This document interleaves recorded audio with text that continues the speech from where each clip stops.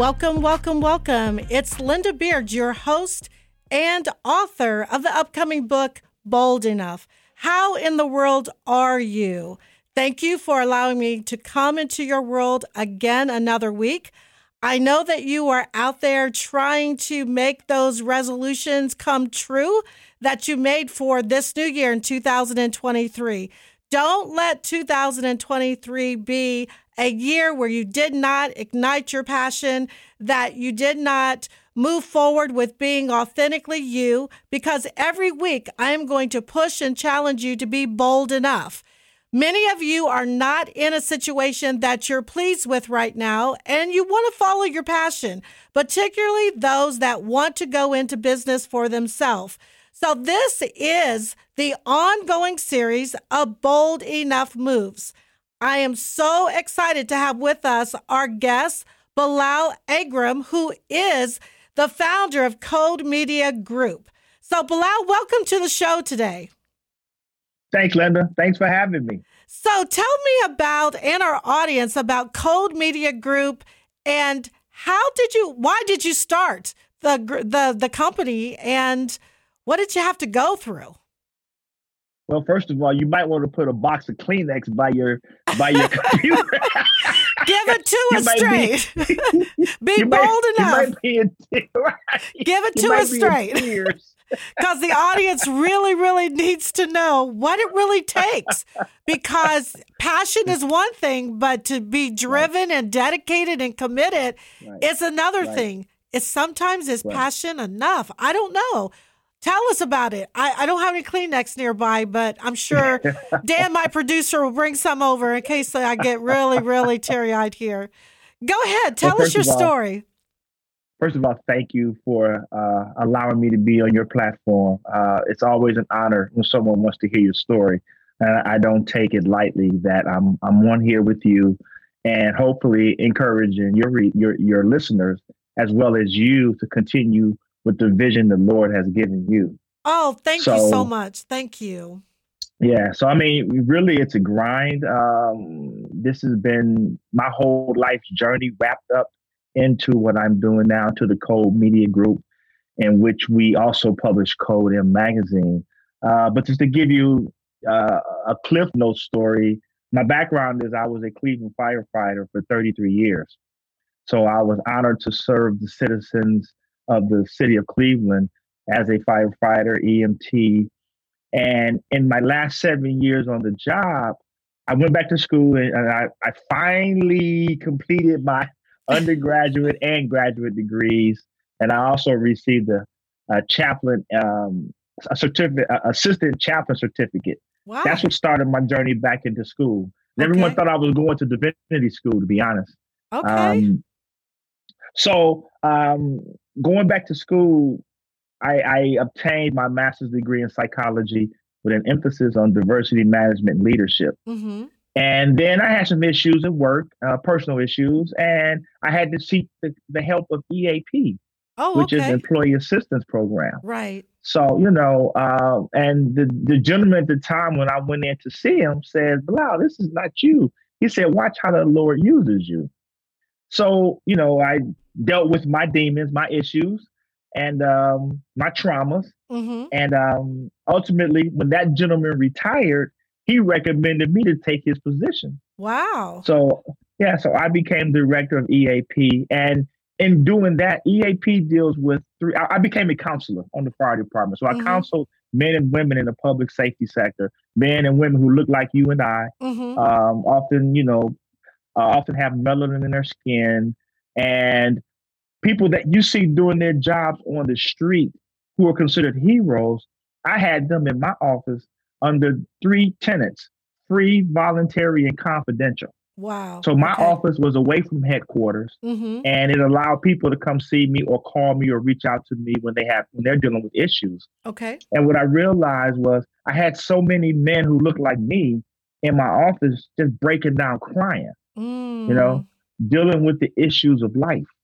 Oftentimes men of color suffer in silence. Yes. And you all women outlive us because you all have a built-in community style of caring for each other. And You know, when Bilal, I'm you going to pause you right there because sure, you made a really good point in comparison of how men may deal with things and how right, women deal with things. And right, with Bold Enough, 49% of our listeners are male because hmm we are wanting to encourage that authenticity. And being hmm authentic is learning to express how you feel. And men, absolutely, many times, will just hold it in because many of them have been raised that you're the man. You're right. the man. You're So, supposed to be tough and you're supposed to have strength. And so to be mhm. vulnerable is something that really, really takes a lot of courage for men to really speak out and express themselves. So I'm really happy to hear that you were a vessel being used as men came into your office that they could pour out their souls to you basically. And you often live what you were modeled growing up. Yes. So if that's the model you were growing up, I mean, you grew up watching, then that's the life you're going to live, Mhm. unless you change something in the dynamics of your life. So what I Yes. realize is that men of color suffer in silence. You Mm.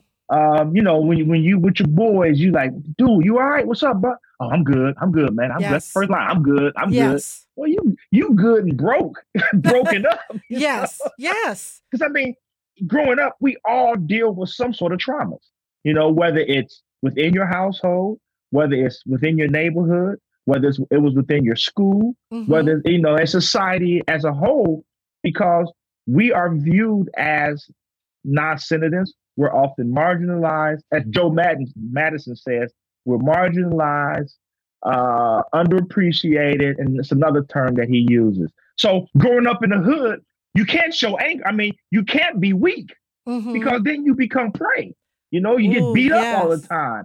And Yes. then when you get into a job, corporate America, or whatever your job is, you can't show anger because now you're the angry black man or you're the Yes. angry black woman. In your case, Yes. you Mhm. become the angry black woman. When Mhm. when it's the majority acting the way that we act, then they're considered passionate. Oh, he or she they're just passionate about their job. Well, what's the Mhm. difference? So what I realized is that, I had so many men in my office just breaking down crying, not knowing what to do, whether it was dealing with the marriage, with the kids, with the racism on the job, finances, drugs, alcohol, porn addictions, you name it. Men were coming in and just breaking down. So I took all that energy in and I Okay. had to figure out what do I do with this? Because I can't take it home to my Yes. wife, Yes, you that's a know? lot to take in and to be confidential. It's a heavy, heavy Exactly. burden, heaviness. Yeah. So, did you hmm take all this data that I don't want to be impersonal by saying data. So, I'll say, did you take all of this pain, would be a better word. And is that how you started the Code Media Group? Because I know you have a magazine Right, component right. and it addresses men's issues. Am I right? Right, it does. But the first thing I did was Okay. because I couldn't share people's personal information, I sought therapy for myself Oh, because I okay. had to have someone to be able to pour what I'm feeling out so that I Wow. make sure I'm okay, you know? Yes. And one of the analogy I would use to if men were in my office, and I'll get to your question in a minute, Okay. but Oh, one of the analogies I would use was I would tell a guy, and this is something that most guys can resonate with. I say, hey, bro, you're sitting in my car, you're in my office. I said, if I can gift you any kind of car you want, automobile, mm-hmm. what would you want? Guy, man, I want a Corvette, man. I want a Porsche, man. I Mm. want a Shelby Mustang. I said, okay, you have that car. We're going down the highway and you hitting it. You in fifth gear and we hitting it. All of a sudden, that check engine light come on. What do? Oh man, I'm gonna take it to the shop. I said, good. So when your check engine light in your life come on, what do you do? I said, so Ah, you mean to tell me you would take better care of that car than you would yourself? good question. And most guys are like, oh wow, I never thought of it that way. I said, well, yeah, we Mm-hmm. all at some point in our lives, our check engine light comes on. You know, whether you're waking up, you're crying, whether you can't sleep, whether your eating pattern is off, something in your life is bothering you. What do you do about it? Mm. So to get to your point, Yes. Toward the end of my retirement, Mm-hmm. I started thinking about, okay, what am I going to do now? I'm still relatively young. I've got energy. I've got education. Like I said, people thought I was going into ministry, and really, my job was my ministry because I did minister to people, Sure. to my coworkers. So you're So, saying then when you started your transition in your journey to start to start the Code Media Group, mhm, you were winding down your yes, corporate America career when you decided, what am I going to do next? So you weren't right. like, I'm tired of corporate America. I'm just going to take a risk and burst out and do it. You were methodically, in your situation, planning ahead. Would that No, be it wasn't inaccurate? me. I mean, yes, but it was the Lord planning it out for me. I'm just Okay. walking. Okay. Well, we talk a Yeah, lot about purpose and what is your purpose right, that God created you right, to do. So I right. applaud you for understanding what that purpose is. Right, right. And like I said, I really enjoyed my job. I enjoyed the fire department. It's a brotherhood unlike any other.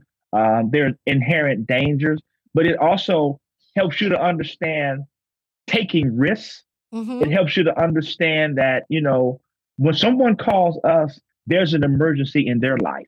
So Yes. we had to respond and react accordingly, be professional, Okay. and take care of whatever their needs were. Mm-hmm. I'm just thankful that I had a career that allowed me A, time off, B, time to go back to school, C, time to travel because I Mm-hmm. traveled the world while I was a firefighter. I had two apartments in China.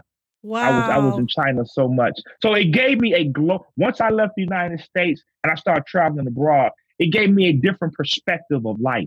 It gave me a global perspective and realized that once I left this country, I was the majority in the world. People that looked like me was the majority in the world. You Wow. know, I Wow. had friends in other. I have friends in other countries. I get emails and texts from other countries, WhatsApp.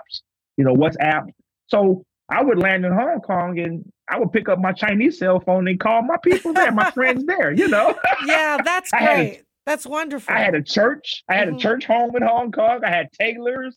I had manufacturers we was connected with. So the Lord just opened up all these opportunities and helped me to understand and look at life from a whole different perspective. So Wow. as I was winding down my career with the fire department, it allowed me two things. I had a pension and I had the opportunity to be able to step out on faith and invest in myself and self when I created the Code Media Group.